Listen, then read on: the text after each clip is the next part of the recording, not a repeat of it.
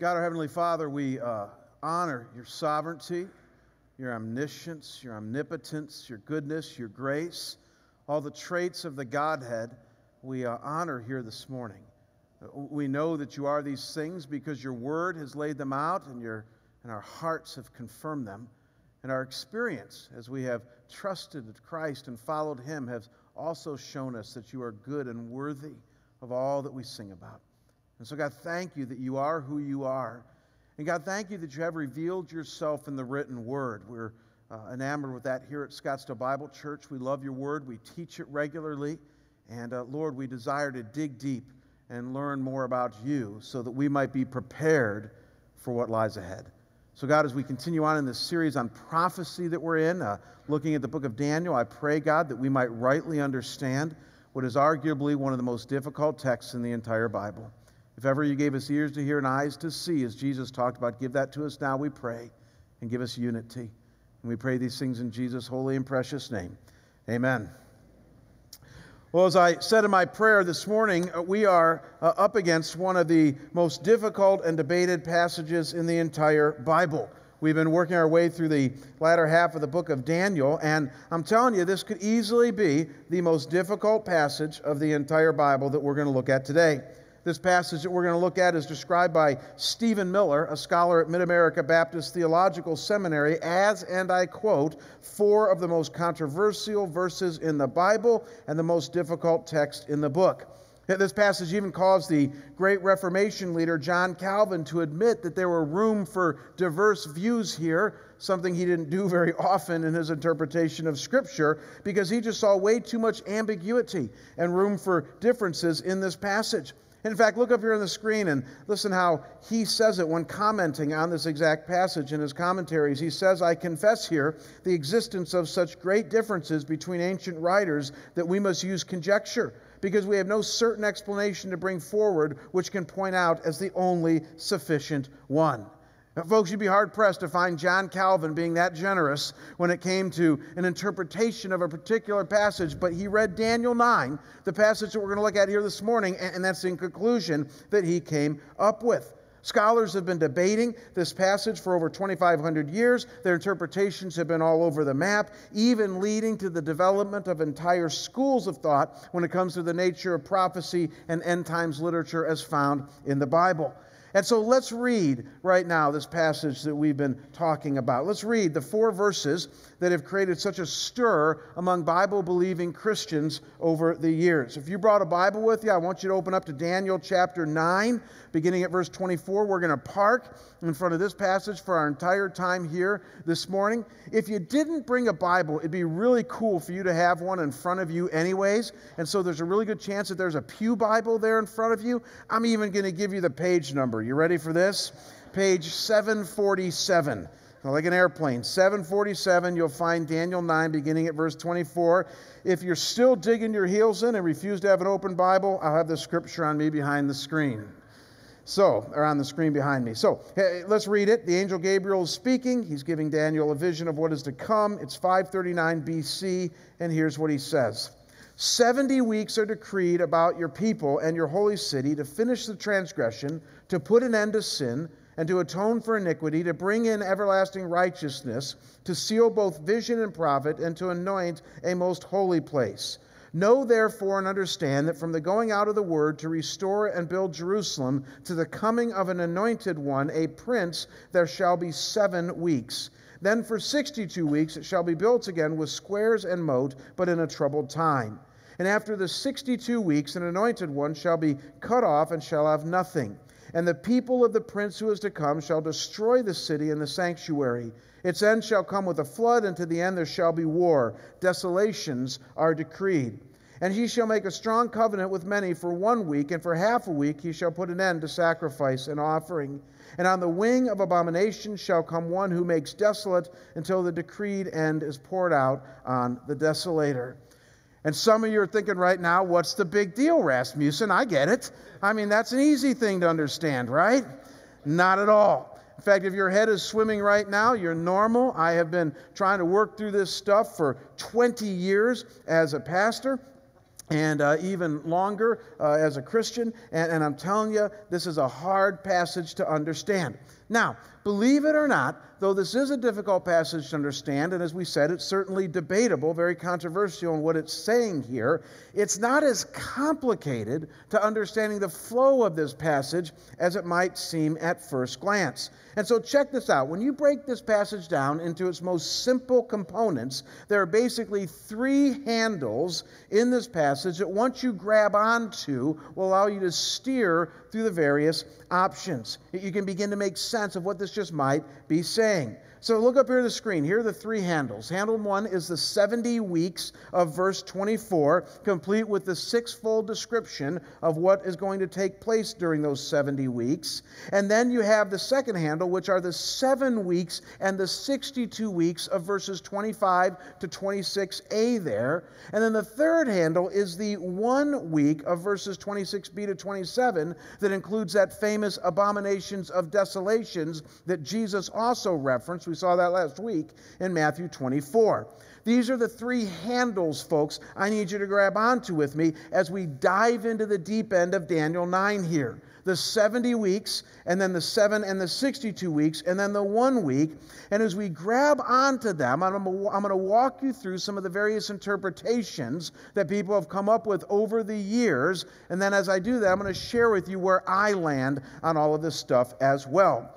And so before we even go to the interpretations, look again at verse 25 and notice with me how this all begins. In fact, I would argue here that verse 24. Verse 24 is the key verse in this entire prophecy. It says, 70 weeks are decreed about your people and your holy city to finish the transgression, to put an end to sin, and to atone for iniquity, to bring in everlasting righteousness, to seal both vision and prophet, and to anoint a most holy place. Now, one of the first things that you and I need to wrestle with this passage here is the meaning of that phrase, 70 weeks. What does it mean when it says 70 weeks? In the original Hebrew that the Old Testament was written in, this phrase is literally translated, now don't miss this, 70 sevens, or better yet, 70 times 7. That's its most literal translation, which means that it could mean 70 times 7 days, or 70 times 7 weeks, or 70 times 7 years, or 70 times 7 months, or even 70 times 7 indefinite periods of time. It doesn't say. And so though it's debatable, what the majority of scholars land on, however, is the interpretation that this is 70 times 7 years, for the simple reason that Leviticus chapter 25, verse 8, uses very similar language here, and it makes it clear that it's 70 times 7 years being talked about.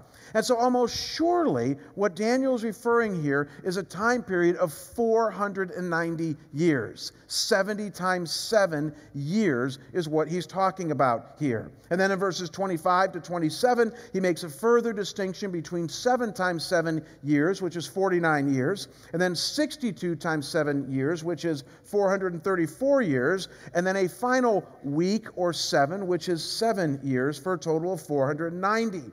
And so simply note at this point, folks, that whatever is taking place here in this prophecy of Daniel 9 is going to occur over a period of 490 years, broken down into 3 time periods, 49, 434, and then 7. And then right on the coattails of this, notice the description then in verse 24. I'm telling you, verse 24 is going to be the key to understanding this entire prophecy. Where people land on their interpretation of verse 24 will determine all the rest. And in verse 24, it's talking about what will occur over this entire 490-year period, and it's a sixfold description. To finish transgression, to put an end to sin, to atone for iniquity, to bring in everlasting righteousness, to seal both vision and prophet, and to anoint a most holy place. It's a pretty detailed description, wouldn't you say, of what's going to happen to God's people during this 490-year period. And then obviously, verses 25 to 27 break it down into different periods, the different handles of what's going to happen at each different mark. The 49-year mark, the 483 mark, and then the final week of 7 years. And so maybe you can see now why this breakdown into the 3 handles, give me a click here, guys, is so key. Because once you can understand that it's 490 years being talked about, the three handles are, how do we understand the 490 years as a whole? And then how do we make sense of that first 483 years, the second handle, 7 weeks and 62 weeks? And then what's that last week with this abomination of desolations being talked about here as well? And folks, once you've gotten this far, you're ready to understand the four main views that have developed over the years of what this might be describing here. I want to give you a very quick overview of the four main views. Now, let me just say one thing before I dive into these things, and that is your head is going to be swimming in about approximately 14 and a half minutes. And the reason is because the first service experienced that, and no offense to you guys, but they're older, wiser, and more biblically literate than many of you. And so they just are. I'm telling you, our first service is sharp people. They are there. They're your grandparents. They've read the Bible a lot. And they were going like this after about 14 and a half minutes, because I'm going to try to give you 2,500 years of theological inquiry into this passage and give you a Cliff Notes version. So if your head swims during this time, just chill out. We're going to make sense of this in a few minutes. But we need to understand what the four main positions are. So look up here on the screen. The first view is known as the Maccabean view. The Maccabean view. And it basically asserts that all of this prophecy took place in the 2nd century BC with the persecution of the Jews by Antiochus IV Epiphanes. We looked at this a few weeks ago, complete with the Maccabean revolt that occurred in 164 BC, in which they now celebrate Hanukkah about. And so according to this view, this description of verse 24 then is detailing all the liberation and the freedom that the Jews experienced with the restoration of the temple and Jerusalem in 164 BC. It's giving a prophecy about that, while verses 25 and 27 are describing the period of rebuilding the temple in Nehemiah and Ezra's day, and then the persecution that would come under Antiochus in the 2nd century BC.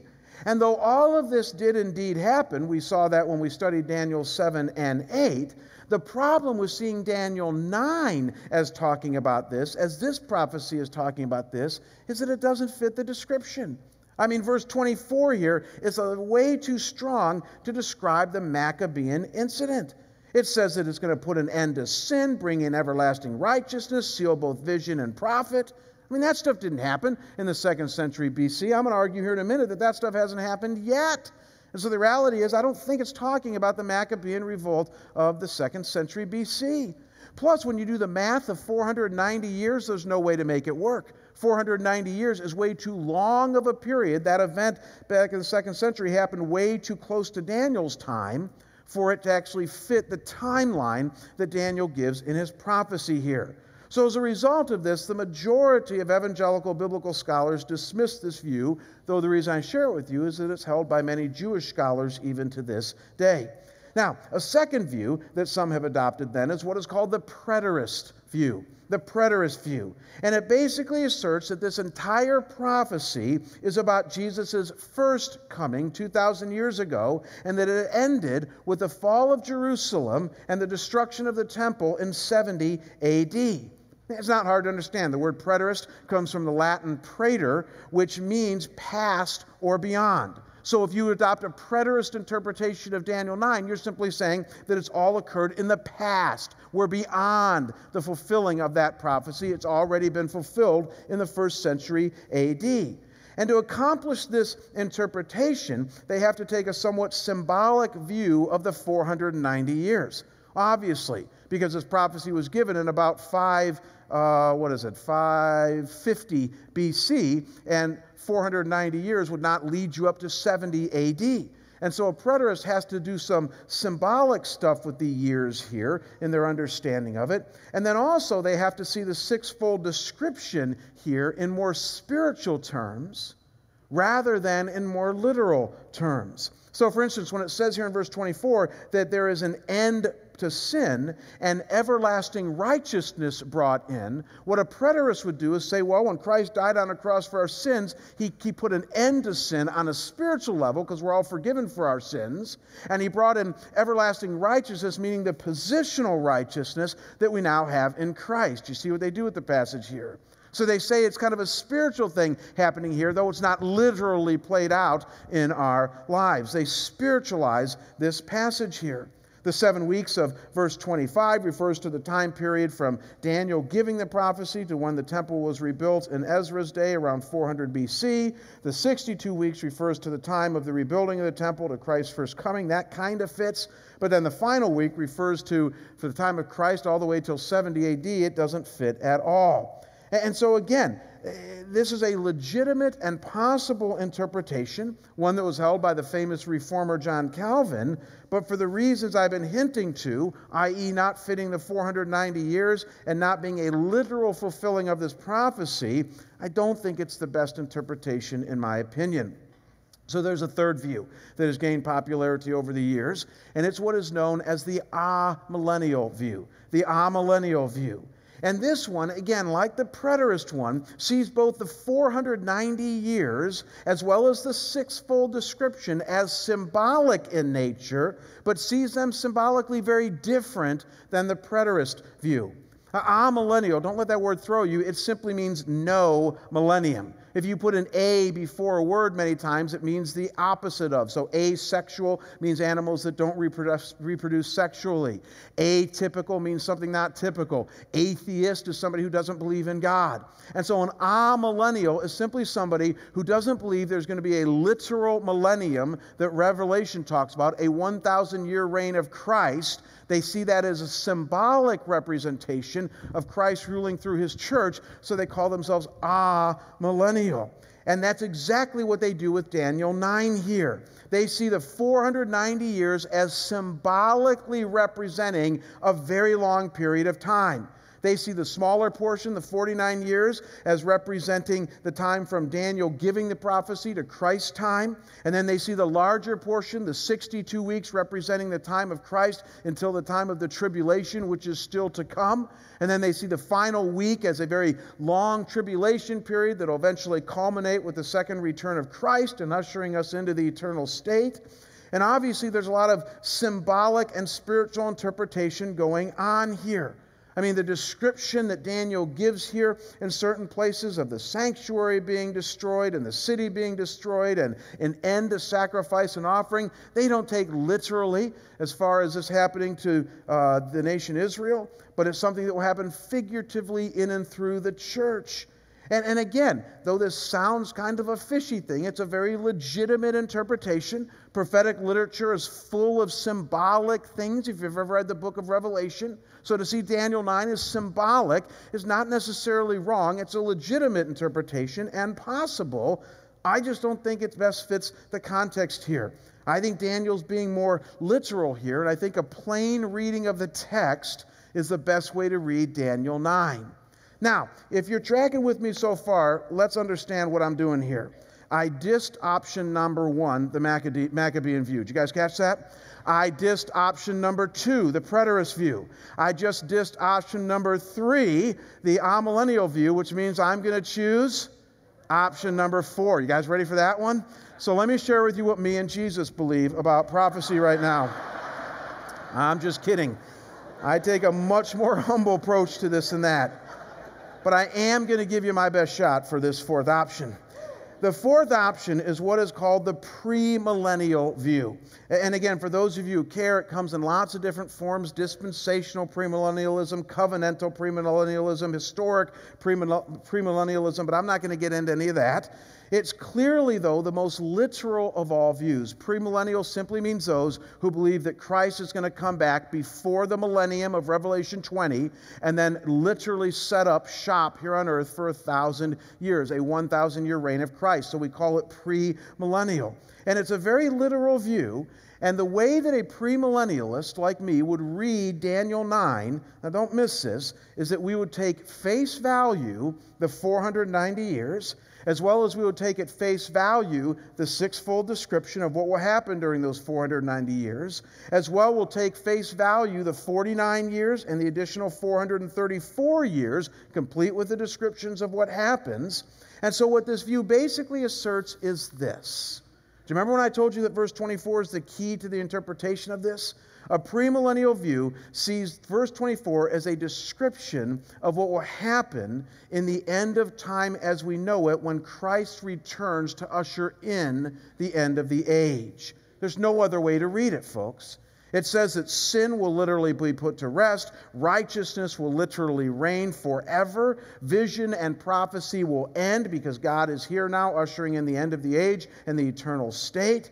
And so this is the most literal and straightforward reading of verse 24 and the sixfold description. It's got to be talking about Christ's second coming and the glorious end of sin when he returns. Now, to get to this point, the premillennial view sees verses 25 and 26a, the second handle I talked to you about earlier, the second handle of the 49 years, and then the 434 years for a total of 483 years, as referring to the time period of when Ezra decreed that Jerusalem should be rebuilt, which was 458 BC, to its completion in 409 BC, interestingly, a period of 49 years. And then from 409 BC to 25 AD, interestingly, a period of 434 years that leads us up to Jesus' baptism.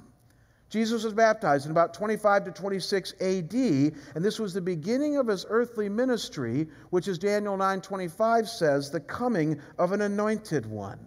And so simply see, folks, that this second handle, these first 69 sevens, or 483 years, fits neatly the period of when the decree went out to rebuild Jerusalem to the time of the anointed one, Jesus, in his first earthly coming. And then, as we all know, Christ was crucified for our sins. He rose again on the third day. He ascended into heaven, promising to come again. And the keys to understanding what happens next are two very seemingly insignificant words that I'm going to argue with you today, or put before you today, are very significant words. And they're the words found at the beginning of verse 26 where it says, "and after." Do you see that there? And after the 62 weeks, which is the total of 483 years, and after an anointed one shall be cut off. In other words, it doesn't tell us how long after. It assumes that there could be a gap between the 69 weeks and the final week, even an indefinite time period. It says, and after, but it doesn't say how long after. And then when you read the description of what happens during this final week, the final 7 years, you realize there's no way that this has happened yet. And so we must still be in this gap.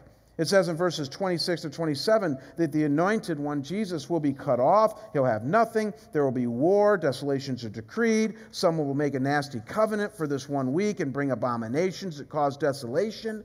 I mean, when you read that, folks, it sounds very similar to what Jesus was talking about in Matthew 24 with the Great Tribulation, which hasn't happened yet. It sounds very similar to what Paul will talk about, the man of lawlessness, the Antichrist, as John calls him, who is to come, which again hasn't happened yet. And so a premillennial view of Daniel 9 here says that that final week has not happened yet. We're still in the gap.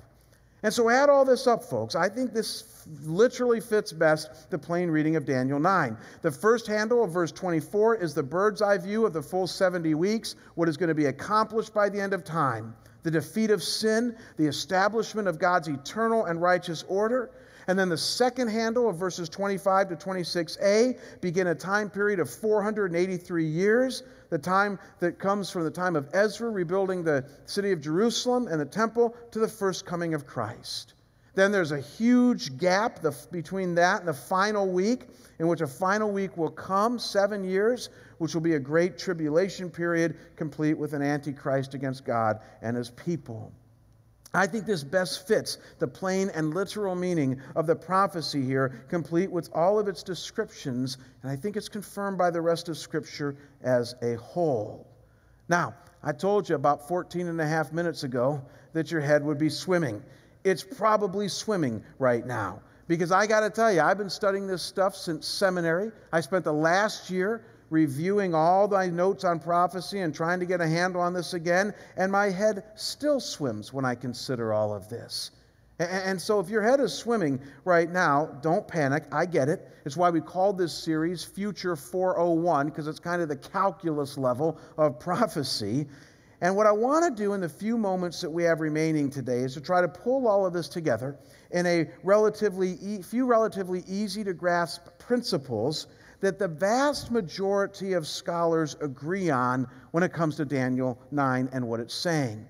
In fact, I want to share with you 3 principles, and this is now bringing us to your outline, in which scholars tend to agree on these 3 things, either from Daniel 9 or at the very least from other places in Scripture. And I believe Daniel 9 is saying these things. 3 things that you and I can take away from our look in Daniel here that we can carry with us into our week and our understanding of God and the future. And here's the first one. Look up here on the screen.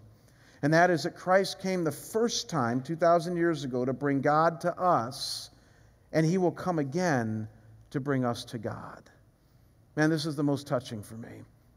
Christ came 2,000 years the first time to bring God to us. We're going to celebrate that this Christmas. Emmanuel, remember that from Isaiah? Emmanuel, God with us. That's why Jesus came the first time, to bring heaven to earth, God to us, so that we might be forgiven of our sins. But what Daniel is saying here and throughout the majority of his prophecy is he's going to come again, but this time to bring us home to be with God forever. Yeah, some of you like that. That's good. You can clap at that. And so, folks, I think this is the heart of what Daniel is saying here. And again, it's why verse 24 is so significant. Because I think verse 24 here is setting up an understanding of what the eternal state is going to be about when Christ returns. We'll unpack this more in a second here, but just think about it. An eternal state of no more sin, no more tears, everlasting righteousness, as Daniel says, and an end to all of your questions. I love when people say they're going to ask God all these questions. I don't think you will. I think you're going to have enough knowledge by the time Jesus comes back, or when he comes back and ushers in the eternal state, that our questions will be answered. Daniel says there'll be a sealing of both vision and prophet. The stuff will be over. And so some 2,500 years ago, Daniel is predicting that someday Christ is going to return. He leads us through this understanding of what the eternal state will be about, and then the fact that it's going to lead up to the first coming of Christ, then eventually a tribulation, which we'll get to in a minute, all setting up the return of Jesus Christ. He came the first time to bring us to God, bring God to us. He's going to come the second time to bring us home to be with him. I think that's what Daniel is getting at here. And folks, as I was sitting in my office this week thinking about this first point, I thought, I know how some of you think. And let's just be honest here this morning. I know that some of you at this point are tempted to think, well, Jamie, that's a good thing for my grandmother to know, because she's almost dead. And the fact that she's almost dead, she better start thinking about these kind of things, because someday she's going to die, and and let's just be honest, someday she's going to die, it's going to be real soon, and I hope people give her the hope of heaven and the hope of what is to come, but I'm 46 years old, I don't think about that very much, so what do you got for me next? Let's pause right now. I don't think we should think that way. I really don't. I don't think that Daniel 9 is a prophecy given just for your grandmother. Amen?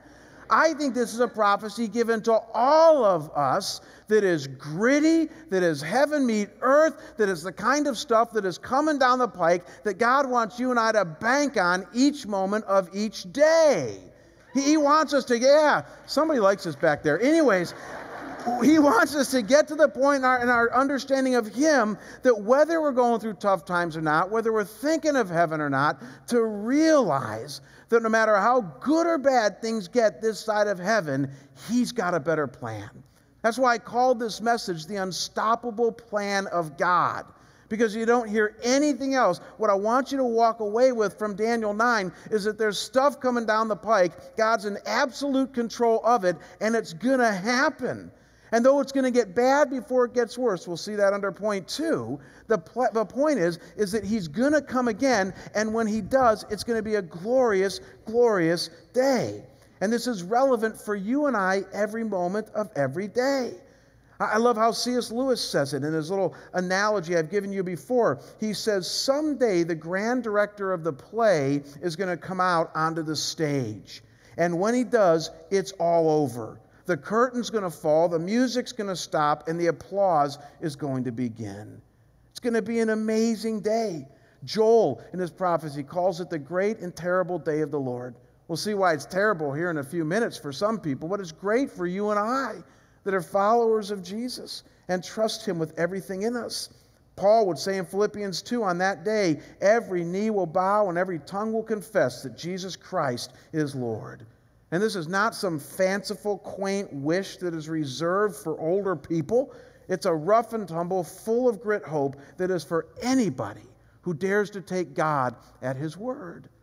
And so this week we did 3 funerals here at your church. We told you that last Sunday. We've been kind of heavy on funerals here lately, tragically speaking.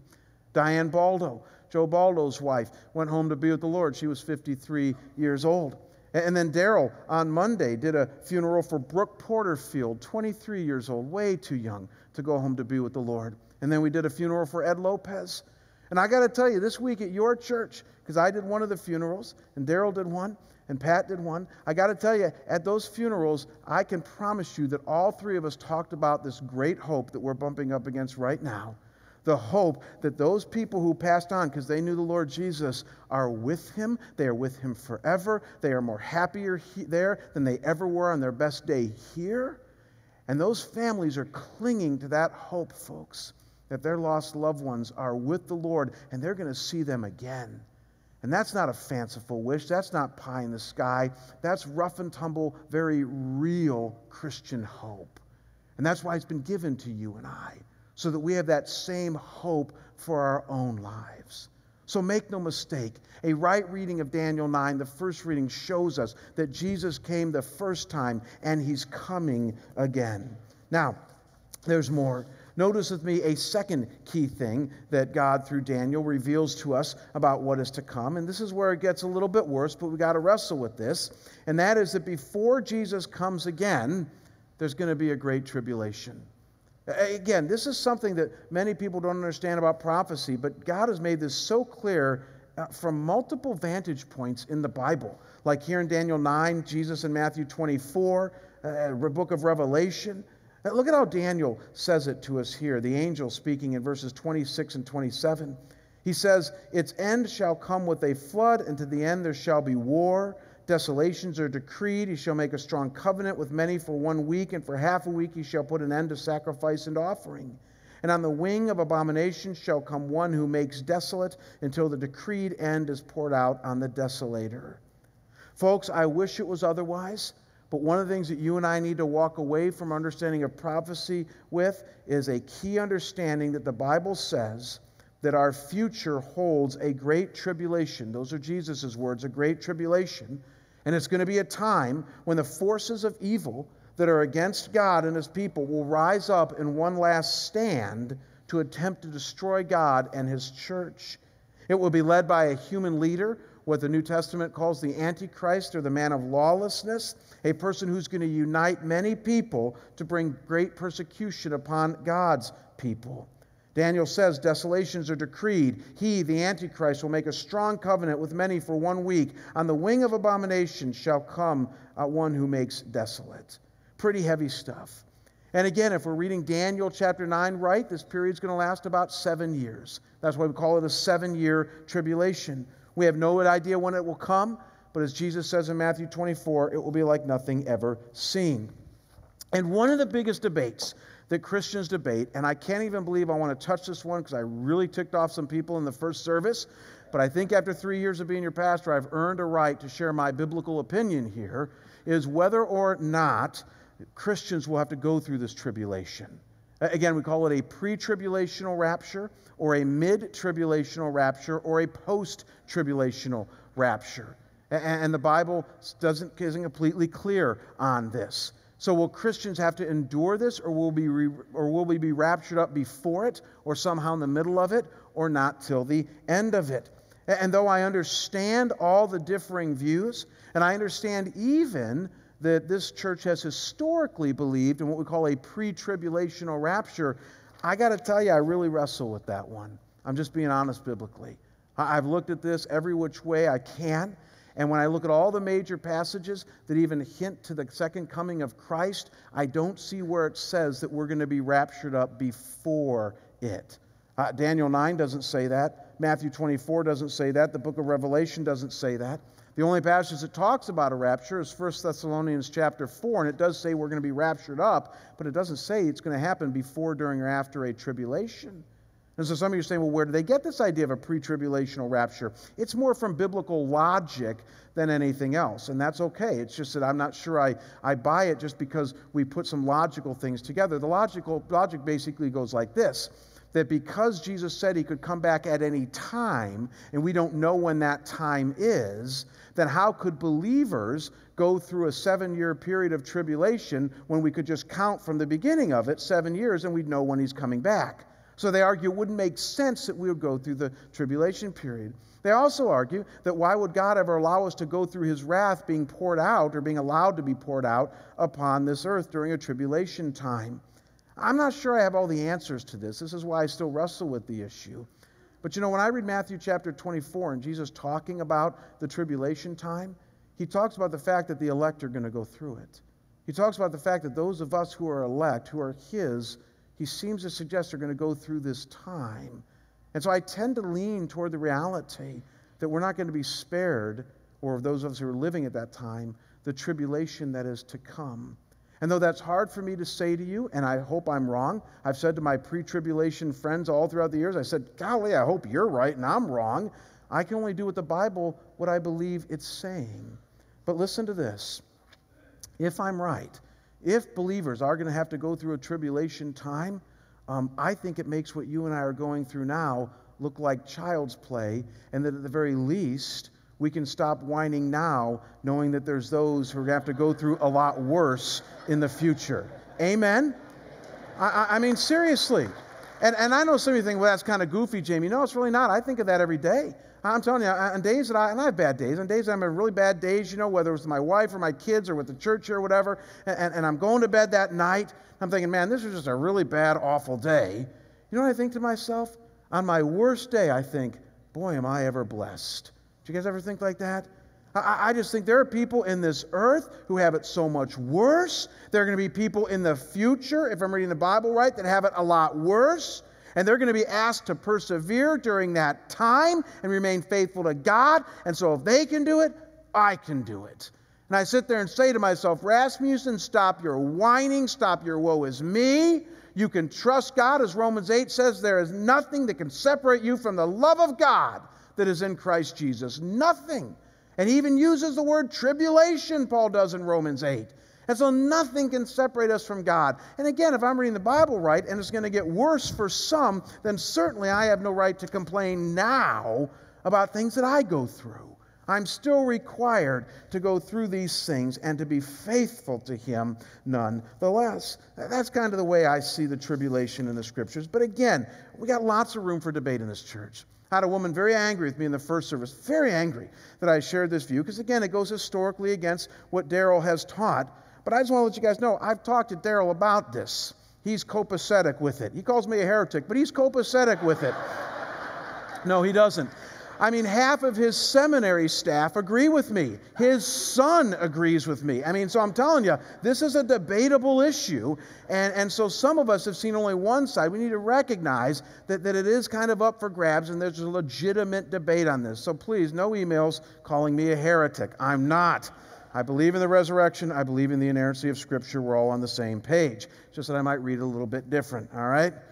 I know you're going to still send me emails. So here's the third thing that we need to grab onto, and that's that once we understand the tribulation, and boy, I love this one, and that is that for the follower of Jesus, and many of you are going to love this, God's plan for the future will bring ultimate peace and rest. That's what you need to understand. He's coming back to bring us to him, and then there will be a tribulation that precedes that. But in the end, what you need to know is that God wins. God wins. How do we know this? Look at how Daniel ends his prophecy. I love this wording. Daniel 9:27, it says, until the decreed end is poured out on the desolator. I love that phrase, decreed end. Because I got to ask you, whose decreed end is it, and who's the one decreeing? Whose decreed end is it? The evil one, the Antichrist's. And who's the one doing the decreeing? God.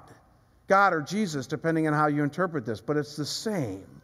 And so either way, Daniel ends the prophecy here in chapter 9, or the angel does, saying, in the end, God has decreed this. This is his unstoppable plan. It's going to happen. He's the one in control. And folks, that's one of the most cool things about prophecy. Whether you read Isaiah, Ezekiel, Jeremiah, Zechariah, Micah, Joel, Hosea, whether you read the book of Jude in the New Testament or the book of Revelation, you're going to end up in the same place at the end of them, and that's that they all end on a high note saying, but guess what? God wins. He's in control of this all in the end, and it's going to be a glorious day when he comes. In fact, let me just close our time here this morning reading from you from the famous book on prophecy, the book of Revelation, the second to last chapter out of chapter 21, when it's describing the new heaven and the new earth. I want to read for you verses 3 and 4, Revelation 21, 3 and 4, halfway through a description of what's going to come at the end when we're finally united with God. And all I got to say is, if this doesn't grab you, I got nothing else. If this doesn't grab you, I got nothing else when it comes to trying to encourage us on what is to come. Describing the new heaven and new earth. Look up here on the screen, Revelation 21, 3 and 4. John says, and I heard a loud voice from the throne saying, behold, the dwelling place of God is with man. He will dwell with them, and they will be his people, and God himself will be with them as their God. He will wipe away every tear from their eyes, and death shall be no more. Neither shall there be no more mourning, nor crying, nor pain anymore, for the former things have passed away. I don't know about you, but I love that. I'm just neck deep in sin and pain and mourning all week long as a pastor dealing with people. And when I think that God is in so much control that someday he's going to usher in a day where he says, all the shenanigans stop, you will be fully at home and rest with me for all of eternity, I just can't contain myself. That's when I break into praise. A few years ago, yeah, amen. Just to put this into perspective, and this will be done, a few years ago, this was really funny. I was at a conference where James MacDonald was speaking. It was kind of a private conference doing some fundraising. You might have heard James on the radio here. James and I went to seminary, and he's just a fireball of a speaker, and he always tells it like it is. So James is speaking there, and he's speaking on heaven, and he was just addressing the fact that, that some people tend to think if heaven's going to be boring or what's going to go on at heaven, and he's just kind of, trying to fire people up about heaven. And this conference was being held in a 5-star hotel. It was at the Broadmoor in Colorado Springs. So we're all there dressed extremely nice, in our 3-piece suits, Broadmoor Hotel. And James gets up there and he's delivering this talk on heaven. And he basically says, look, I just got to tell you, heaven is going to make this place look like a dump. And I never thought anybody would call the Broadmoor a dump. He says, heaven is going to make this place look like a dump. And he says, and many of you go back to your churches and you whine to your pastor about the music. I don't think he meant Scottsdale Bible. You whine to your pastor about the music. You whine about the programs. You whine about this. He said, I just got to tell you, in heaven, no one's going to be whining. He said, you're not going to get to heaven and look around and go, what, this is it? He goes, you're not going to get to heaven and sort of huddle with some small group of people going, I didn't like that sermon. He goes, that's not going to happen. He says, when you get to heaven, it's going to be glorious. It's going to be joyful. It's going to be pain-free. You're going to be in the presence of God. And he says, and you're going to love it. And I sat there in the Broadmoor. I thought, I can't wait. I can't wait for that kind of thing. And that's the hope that prophecy gives you and me, is that at the end of the day, God says, yeah, there's going to be some tough times to get there. Pray you don't have to go through it. But at the end of the day, it's my future. It's the unstoppable plan of God, he says, and it will be a glorious time. So hang in there, Christian. Walk with him this week. Love him and praise him. Endure whatever he calls you to go through, knowing that someday he's going to right every wrong. Someday all the pain will be gone and we'll be in his presence. Let's pray. Father, thank you for the prophecies you give us in Scripture, though very difficult at times to understand and certainly worthy of a lot of discussion and even debate. Hopefully at the end of the day gets us all unified on what is to come. And though, Lord, we might disagree on the details, we don't disagree on the big mountaintop experiences of the fact that Jesus is coming again and he's coming to bring us to you, and that there will be a difficult time before that, a tribulation period. And that, Father, after that time, Jesus will be here setting up shop, I believe, for 1,000 years to rule on this earth and then ushering in the end of the age. Whereas Revelation just informed us, will be a time like we can't even imagine. And Father, I pray that if there's any of us here who are tempted to treat this like a pipe dream or a fanciful wish reserved for one's grandmother, that we wouldn't do that. But that, Father, we would see this as something relevant to each and every one of us, Monday through Saturday, as we ponder eternal things. So God, give us hope, give us encouragement. Remind us, as Paul does, that nothing can separate us from the love of God that is found in Christ. And we pray these things in Jesus' holy and precious name. The whole church says together, amen. God bless you. We'll see you guys next week.